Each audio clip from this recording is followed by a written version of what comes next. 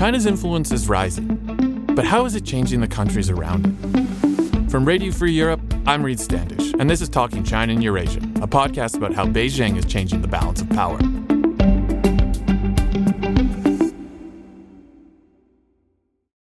It took 14 months, but for the first time since Russia's full-scale invasion, Xi Jinping spoke with Ukrainian President Volodymyr Zelenskiy. But does it mean that China's prepared to broker peace in Ukraine? On today's episode, we're looking at China's peacemaking moves, breaking down this important call and looking at how it fits into some of Beijing's other political moves around the world, including its relationship with Europe. My guest today is Finbarr Bermingham. He's the Europe correspondent for the South China Morning Post, and he's joining me from Brussels, where he covers Beijing's relationship with the EU. Finbarr, thanks a lot for joining me today. How are you doing? Hey, Reid, I'm doing very well, thanks. The sun is shining in Brussels, which makes a big change from the last few months, so I cannot complain at all. Well, very glad to hear it. So I know it's been a busy few weeks, like always for us, but I want to get started by talking about this call between Xi and Zelensky. Can you start us off, tell us what was said, what's changed since it happened, and what stood out about it to you? Yeah, I mean, it was, I think, from my point of view, what was said almost feels secondary to the fact that the call happened in the first place. I mean, we've all been waiting for this to happen, as you said, for 14 months. It's been a constant drumbeat in every diplomatic exchange between Europe and China. They've been asking Beijing, please, can you get Xi Jinping to speak to Zelensky?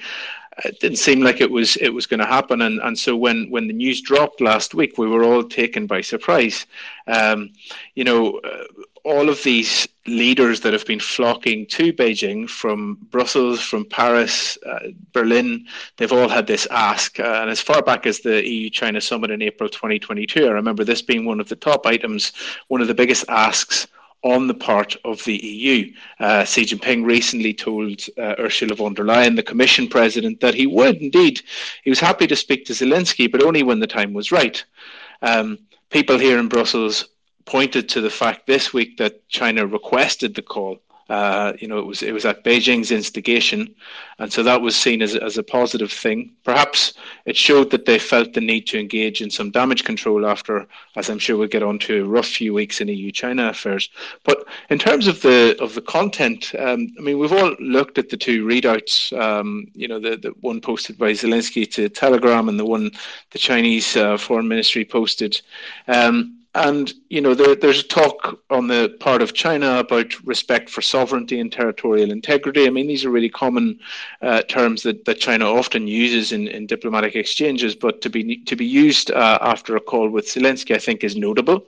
On the part of Zelensky, he made the point that there can be no peace at the expense of territorial compromises. The territorial integrity of Ukraine must be restored within the 1991 borders. So a nod here to the recognition of Ukraine's borders as of 1991. So that would be pre the Russian annexation of Crimea.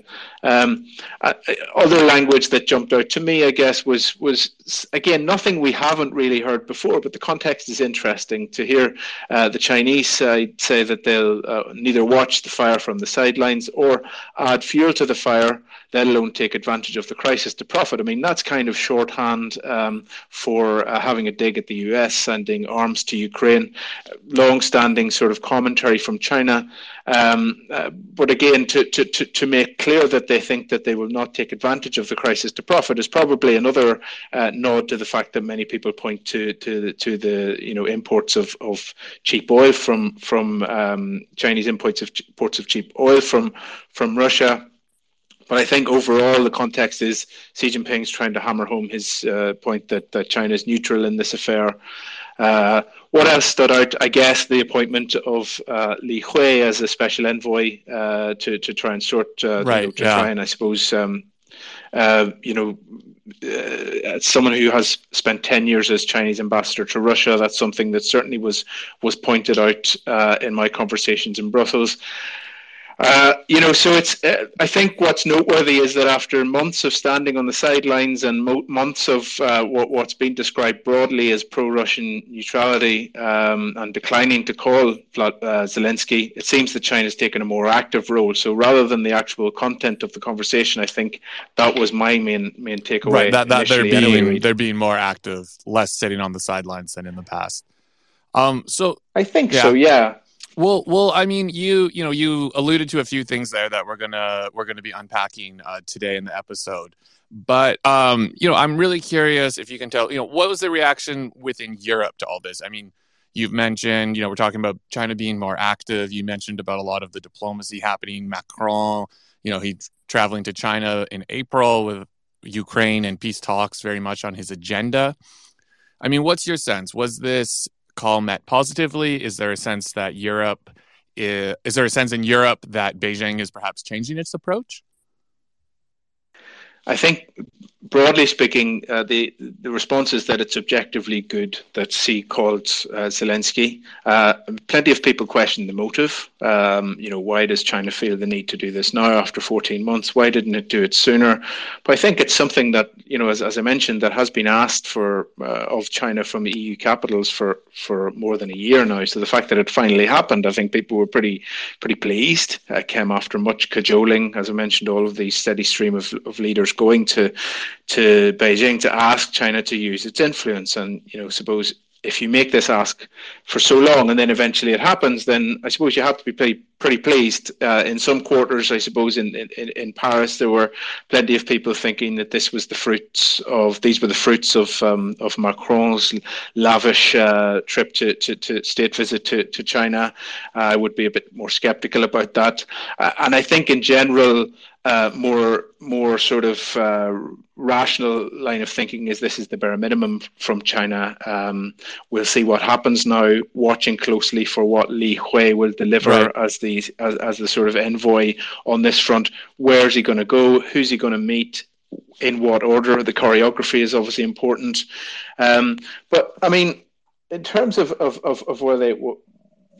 whether China's changing its approach, I mean that depends on who you speak to.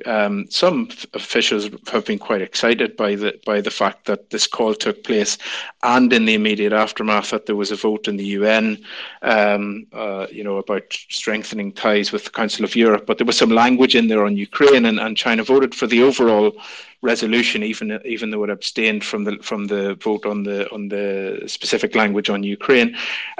And they're saying to me, okay, these are baby steps, but they're positive, and we're very happy with this. Others are a bit more cynical. Why now? And they point to the mess that was left by the Chinese ambassador to Paris, Liu Xia. Okay, well, you bring them up, so I'm going to have to jump in here because this is my next question that I want to ask you. I mean, I think that gets into a lot. You're talking about questions about the motive. I mean, I think there's a lot of questions about the timing, right, as well.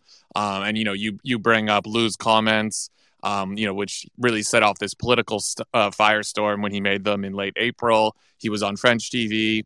He said that countries that were formerly part of the Soviet Union have no effective status in international law.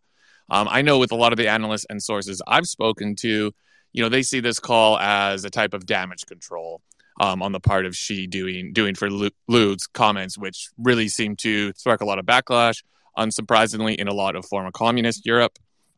And this is also coming at a time when Beijing's hoping to repair its ties with Europe. We see there's this important China-EU summit happening in June. So, I mean, what have you heard about the fallout from those comments? I mean, and then how does that kind of square in with when we're talking about this Xi-Zelensky call? Yeah, like you said, I mean, a lot of the people I was speaking to were saying something similar. China's sort of been forced to do something positive after it's scrambling to repair the damage done by Liu, who, as you said, spoke on French TV and earned a reprimand really from Beijing, a very rare reprimand when they posted on the Chinese embassy in France's website that he was speaking in a personal capacity. Never heard of that happening to a Chinese diplomat before. I didn't think that they did that. But the people are pointing to the fact that they needed to almost offer something to Europe, as well as the fact that, as you mentioned, Europe's in the process of devising a new China strategy. And this is probably a pretty good time to do something that would be perceived positively. And I suppose others are still are pointing to the fact that Macron has gone out on a limb to try and engage China diplomatically here, and fans of Macron are pointing to this and thinking, well, maybe it worked. So it depends on where you sit politically, I suppose. I generally think that there's over the last 14 months a certain cynicism and a certain suspicion that was already building towards China, probably over the course of the pandemic, the coercion of Lithuania over Taiwan. That really sort of picked up a notch or two over the course of the Russian invasion of Ukraine. And so even though China's quite smart, I suppose, preying on what Europe wants. Europe is really keen for China to do something positive here, and as I said, Xi Jinping said that he would make this call when the time was right. So I suppose that the sense was that this is the right time to do this, but I don't think that it's enough really to undo the damage to the relationship that's happened over the past 12 to 14 months. That doesn't mean people aren't going to give China a chance. I think that if Beijing is able to do something positively, the people in Europe will generally be pretty pleased with it. But yeah, I think that there's a combination of more dovish voices being quite excited by the last couple of weeks, and the cynics perhaps just having a bit more of a measured reaction. Right. Well, you talk there about there's a new China policy is getting formulated within the bloc. I mean, the buzzword that gets thrown around is de-risking. In contrast to decoupling, which is, especially what we saw coming out of Washington and, in the later Trump years, early Biden years. But can you explain a little bit what is de-risking, and where does that fit into the EU as they're looking at a new strategy? Yeah, de-risking is a term that was first coined, first used in this context by Ursula von der Leyen late March, ahead of her trip to Beijing. And essentially it is, if you break it down into a couple of different points, it is weaning the European Union economy off its dependencies on China for critical minerals. I'm sure everybody's seen the stats of Europe relying on China for almost all of the vital components towards building, renewable energy equipment, these rare earths and so on that will power the future, really, the lithium-ion batteries and things like that. So, part of the de-risking strategy is to make Europe a bit more independent when it comes to these sorts of commodities. And the second point is to try and protect European intellectual property and high-tech innovations from falling into the hands of Chinese operators that might have perhaps ties to the military. So there's two prongs, really. First is to sort of, as I said, wean Europe off Chinese vital commodities, and the second is to protect European technology. And, it's not actually a very controversial topic. It's one of the few things that the EU27 can actually agree on, and I think that at these summits, over one in Stockholm next week of the foreign ministers, and then in June a leaders summit in Brussels, I think that they will sort of thrash out the broad contours of a new China strategy within that. You've seen the language around de-risking being picked up in recent days by the US as well. Jake Sullivan, the national security advisor to Joe Biden, gave a speech at the Brookings Institute last week in which he commandeered the language and name-checked von der Leyen a couple of times. And I think it's something that China's viewing very warily. Certain op-eds in the Chinese press have said that, de-risking is a byword for decoupling. Don't think that's the case at all, at least when it comes to Europe. In my experience, and there's very little appetite for decoupling, which would be sort of economically damaging to Europe. I think that a very managed form of de-risking is easy to sell to the member states because it doesn't affect a major part of the trade. It's very targeted into these areas that I mentioned. So I think that's going to be the word du jour of the coming months. Another point to add is that it can be used very vaguely. It's almost vague enough to suit member states who can agree on very little when it comes to China. Certainly not when it comes to decoupling anyway. Okay. So, I mean, we kind of gave the top level view here, but I'm curious, Finbarr, if we can really drill down a little bit back into the nitty gritty of the latest developments of the last couple of weeks, especially around Ukraine and China's relationship with Europe. We obviously have the call that happened. We've spoken about China's selection as its envoy to lead this peace delegation, which, we're not exactly sure when this is going to happen, who it's going, officially. I think in the Chinese readout, they said to Ukraine and quote, other countries, but we can presume that that's to Russia as well. So, this is Li Hu. Li is a seasoned diplomat. Like you said earlier, he was Chinese ambassador to Russia for 10 years from 2009 to 2019.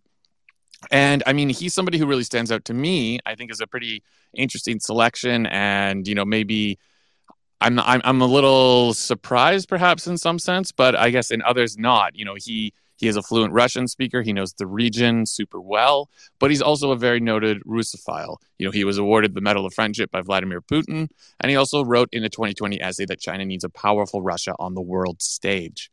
On the other side of that, Finbarr, we had another interesting development with a vote at the UN on May 1st, where China voted in favor of a resolution that labeled Russia's actions against Georgia and Ukraine as aggression. So it seems we're getting pulled in tons of different directions here. What is China trying to do here? And I mean, how have these different events gone down with EU leaders? Yeah, I mean, it does sometimes feel like there's a lot of mixed messaging going on here. I mean, mixed signals. That's what certain diplomats and officials tell me. It's like we can't get too carried away because, it feels like, the moment that they see something positive, they certainly note the history of the envoy Li Hui, and there's a sort of mindfulness of maybe don't get too carried away here. I would say that though on the appointment of Li Hui, it has been noted that he has obviously got a long history with Russia, but I think generally people will be more interested in how he operates rather than what he's done. There is that recognition that he comes with that caveat, of course, but I'm not sure that would be a disqualifying factor if it looks as though he's acting in good faith in this situation. But it remains to be seen what will happen there. Obviously, the trajectory, as I mentioned, has been really clear. There's suspicion really towards everything China does. So be it the appointment of Li Hui, be it the call with Zelensky, all of the sort of positive things are sort of laced with this underlying rising wariness towards China's actions. You mentioned the UN vote. Now, it's worth pointing out that colleagues of mine spoke with some Chinese diplomats in Geneva who actually pushed back against the notion that this signaled any change in intent from China. China voted yes on the entire resolution, which was to bolster ties with the Council of Europe, but it actually abstained from a vote on the specific text about the paragraph about Ukraine. And these diplomats were like, don't read too much into this. It can't be considered an endorsement of that paragraph, and it doesn't signal any change in the Chinese relationship with Russia. So, on the part of certain people in Brussels and in other European capitals, there was great excitement when they saw this, and they saw it as another step in the right direction from China. From their point of view, these people have somewhat invested in the idea of China becoming a peacemaker. There's been a lot of political capital spent on that front.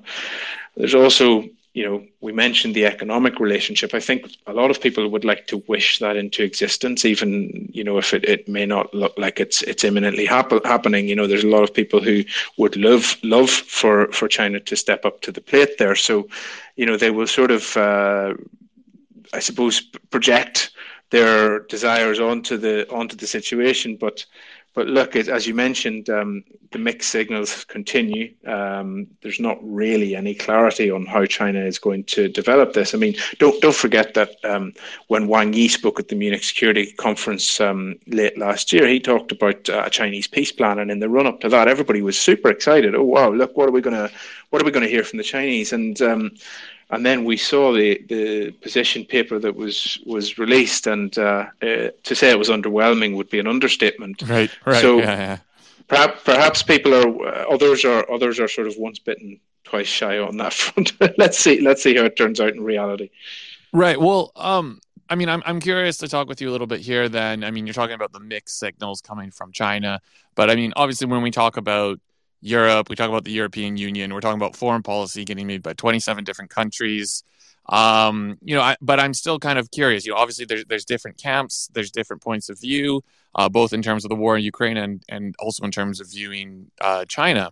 But I mean, what is your sense of how China is seen, and especially is it seen as it could potentially be a credible actor on this? I'm thinking, as much as you have your Emmanuel Macrons, you also have your, Peter Pavels, the president of the Czech Republic, who, in a recent interview with Politico, said that Beijing doesn't have a real interest in trying to resolve the war in a short time, and that China can't be trusted to mediate peace between Russia and Ukraine. How dominant is that view expressed by Pavel?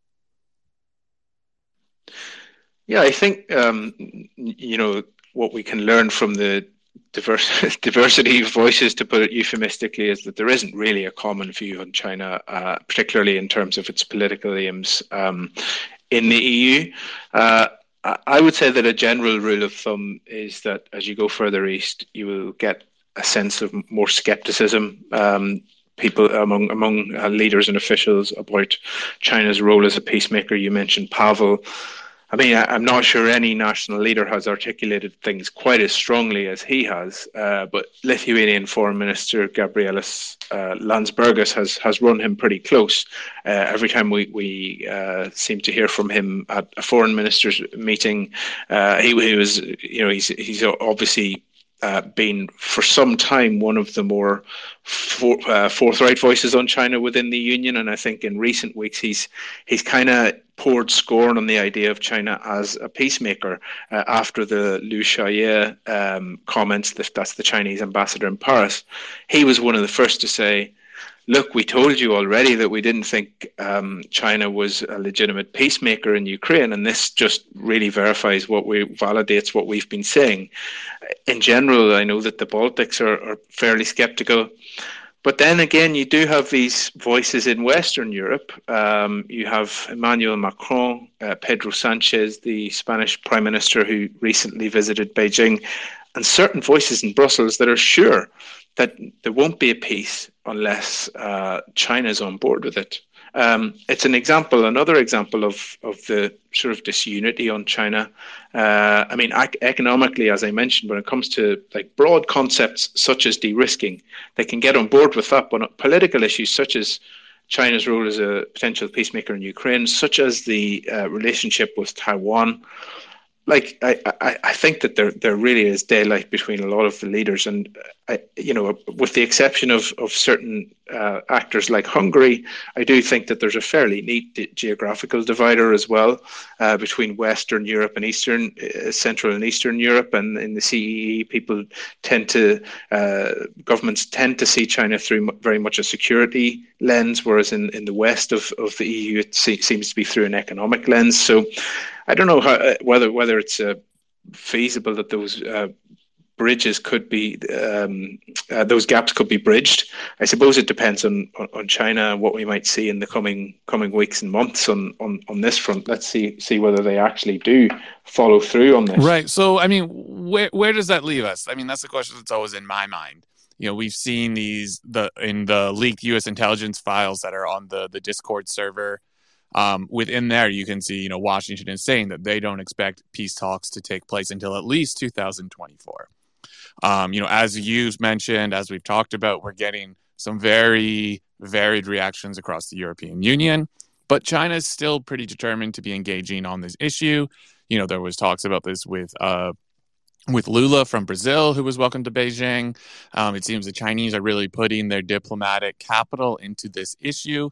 So what's next? I wish I knew, really. I mean, in terms of what's on my agenda, I mean, just as a general comment, I would say that you're going to continue to see this sort of engagement on the European side as well. As much as you said China has invested in some diplomatic capital, I think that applies for the EU too. They have invested in sort of calling Beijing out on this and continuing to ask for their support. When I speak to some officials, the sense is that the moment you take the foot off the pedal, the message that will be received in Beijing is, okay, well, we don't have to worry about that anymore. So maybe it's okay to maybe be a bit more pro-Russia, or perhaps to send some arms to Russia. I mean, that's what some officials are saying. We need to just keep banging that drum, keep going to Beijing and keep telling them what we think. Because in the case of somebody like Xi Jinping, he doesn't hear these things from his advisors or those who are surrounding him, so he needs to be hearing them from us. But I think in terms of what's coming up in the calendar, we mentioned next week I'm going to be in Stockholm, where the foreign ministers are going to be having a well overdue proper discussion about China. And I'm sure this is going to be front and center, as well as all of the economic stuff. I think that the China's diplomatic efforts will be really debated at length. Joseph Borrell, the EU's top diplomat, who was supposed to go to China a couple of weeks ago, but he got COVID. He's planning to go there in June, I understand, either before or after he goes to the Shangri-La Dialogue in Singapore. So we will see if anything meaningful comes out of that. We're still waiting for an EU-China summit. The date for that has slipped again. We don't know when that's going to be, but probably in the second half of the year at this point. And of course, we're going to have an EU Leaders Summit on China in June. So I think, what happens in between all of those, calendar appointments depends on what happens with China. I saw the Wall Street Journal reporting that Li Hui, the special envoy for this situation, could be traveling as early as this week. And they mentioned that he could be going to Western European capitals as well, mentioning Paris. There was a Bloomberg story about 2 or 3 weeks ago saying that despite the blowback he received after his trip to China, that Macron had instructed his own diplomatic advisor to keep engaged with China with a view to getting some peace talks in the summer, which, as you mentioned, that US intelligence, it seems pretty far-fetched when you look at the actual situation on the ground. But look, I'm sure it's going to keep us both occupied, Reid. Will be. Yeah, we'll be watching it very closely. Okay. Well, I'm going to turn over to some reader questions now. So this is also for anybody who's listening to us live right now. If you have a question that you would like to ask Finbarr or myself, please raise your hand and we can give you the floor, and we'd be happy to hear from you. In the meantime, I have a question from Layla, who is a newsletter subscriber. And her question is about, for up until this point of the war, until this call with Zelensky, we basically, Zelensky's barely even been mentioned in some of the leading publications inside the country. There's been a lot of talk about, how Chinese state media inside the country has really been, cutting out the Ukrainian point of view and really echoing this Russian one. She asked, is there any sense that this is going to change? Finbarr, I don't know to what extent you want to jump in on there, but I'm curious if you have any thoughts or anything to throw there, and then I can follow up. I don't know is the answer, but I suppose, as people, I suppose, who read a lot more Chinese state media than your average, you find often that the media follows what the government does. So whether that will change will probably depend on what happens on a diplomatic front. I don't expect that there's all of a sudden going to be a about face and Zelensky's going to be splashed on the front page of People's Daily or anything like that. But obviously the coverage in the state media will very much follow the reality, the situation with what's trying to be projected by China's diplomats themselves.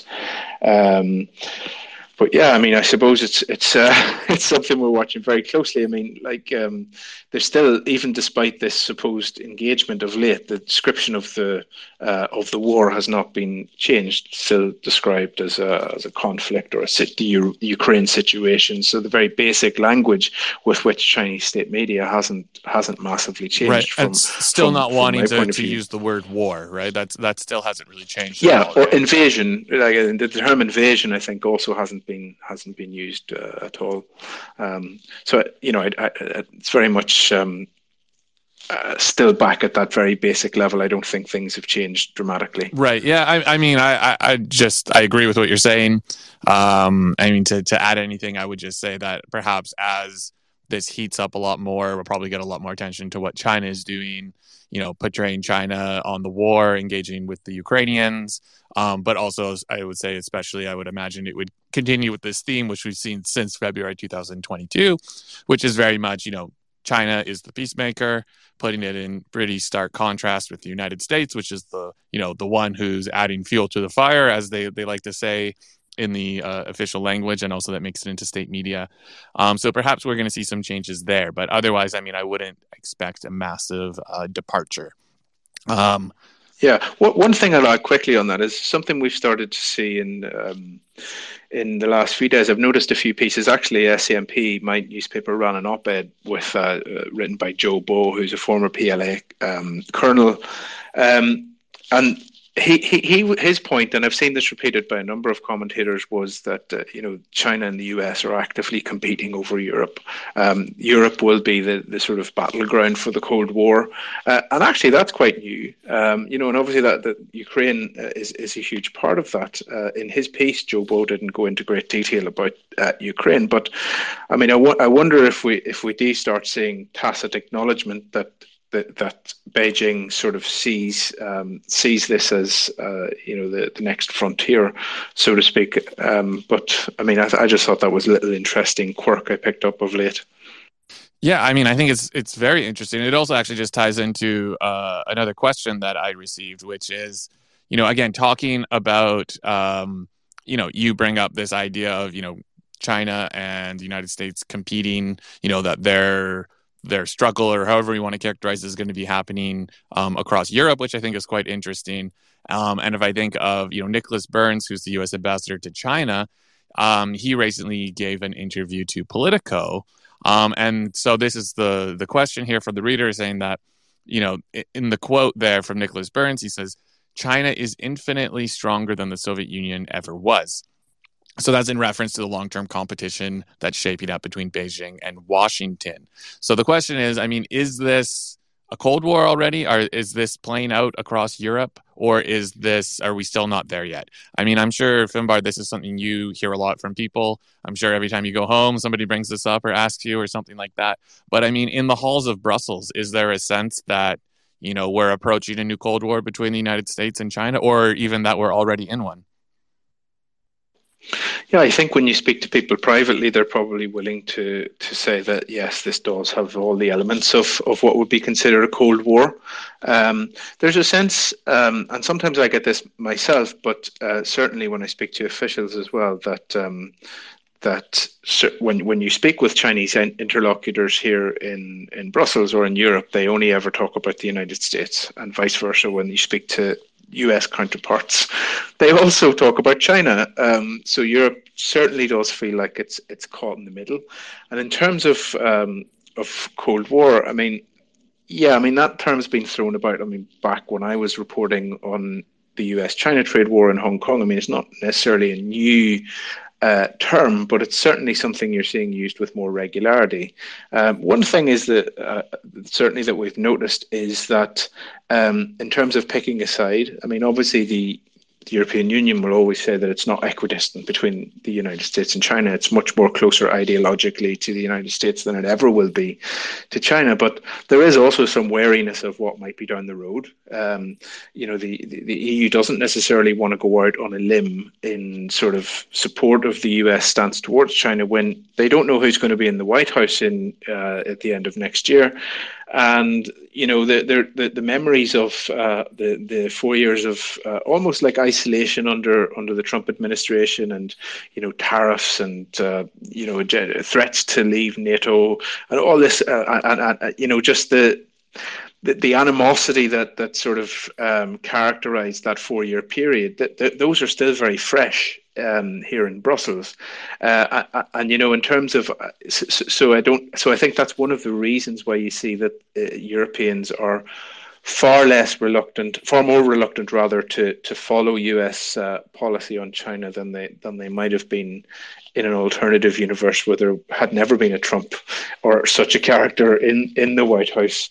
So let's see what happens there. But I know that's one of the sort of driving forces behind the strategic autonomy discussion in Europe as well, where they want to make sure that they're sort of able to economically stand on their own 2 feet here in Europe. Okay, Finbarr, thanks again for taking the time and for joining us today. It's been a pleasure. Hope to have you back in the future. And for everybody listening, thank you very much. Please subscribe to the China and Eurasia newsletter, which comes out every other Wednesday. I'll be back in 2 weeks' time. And until then, I'm Reid Standish.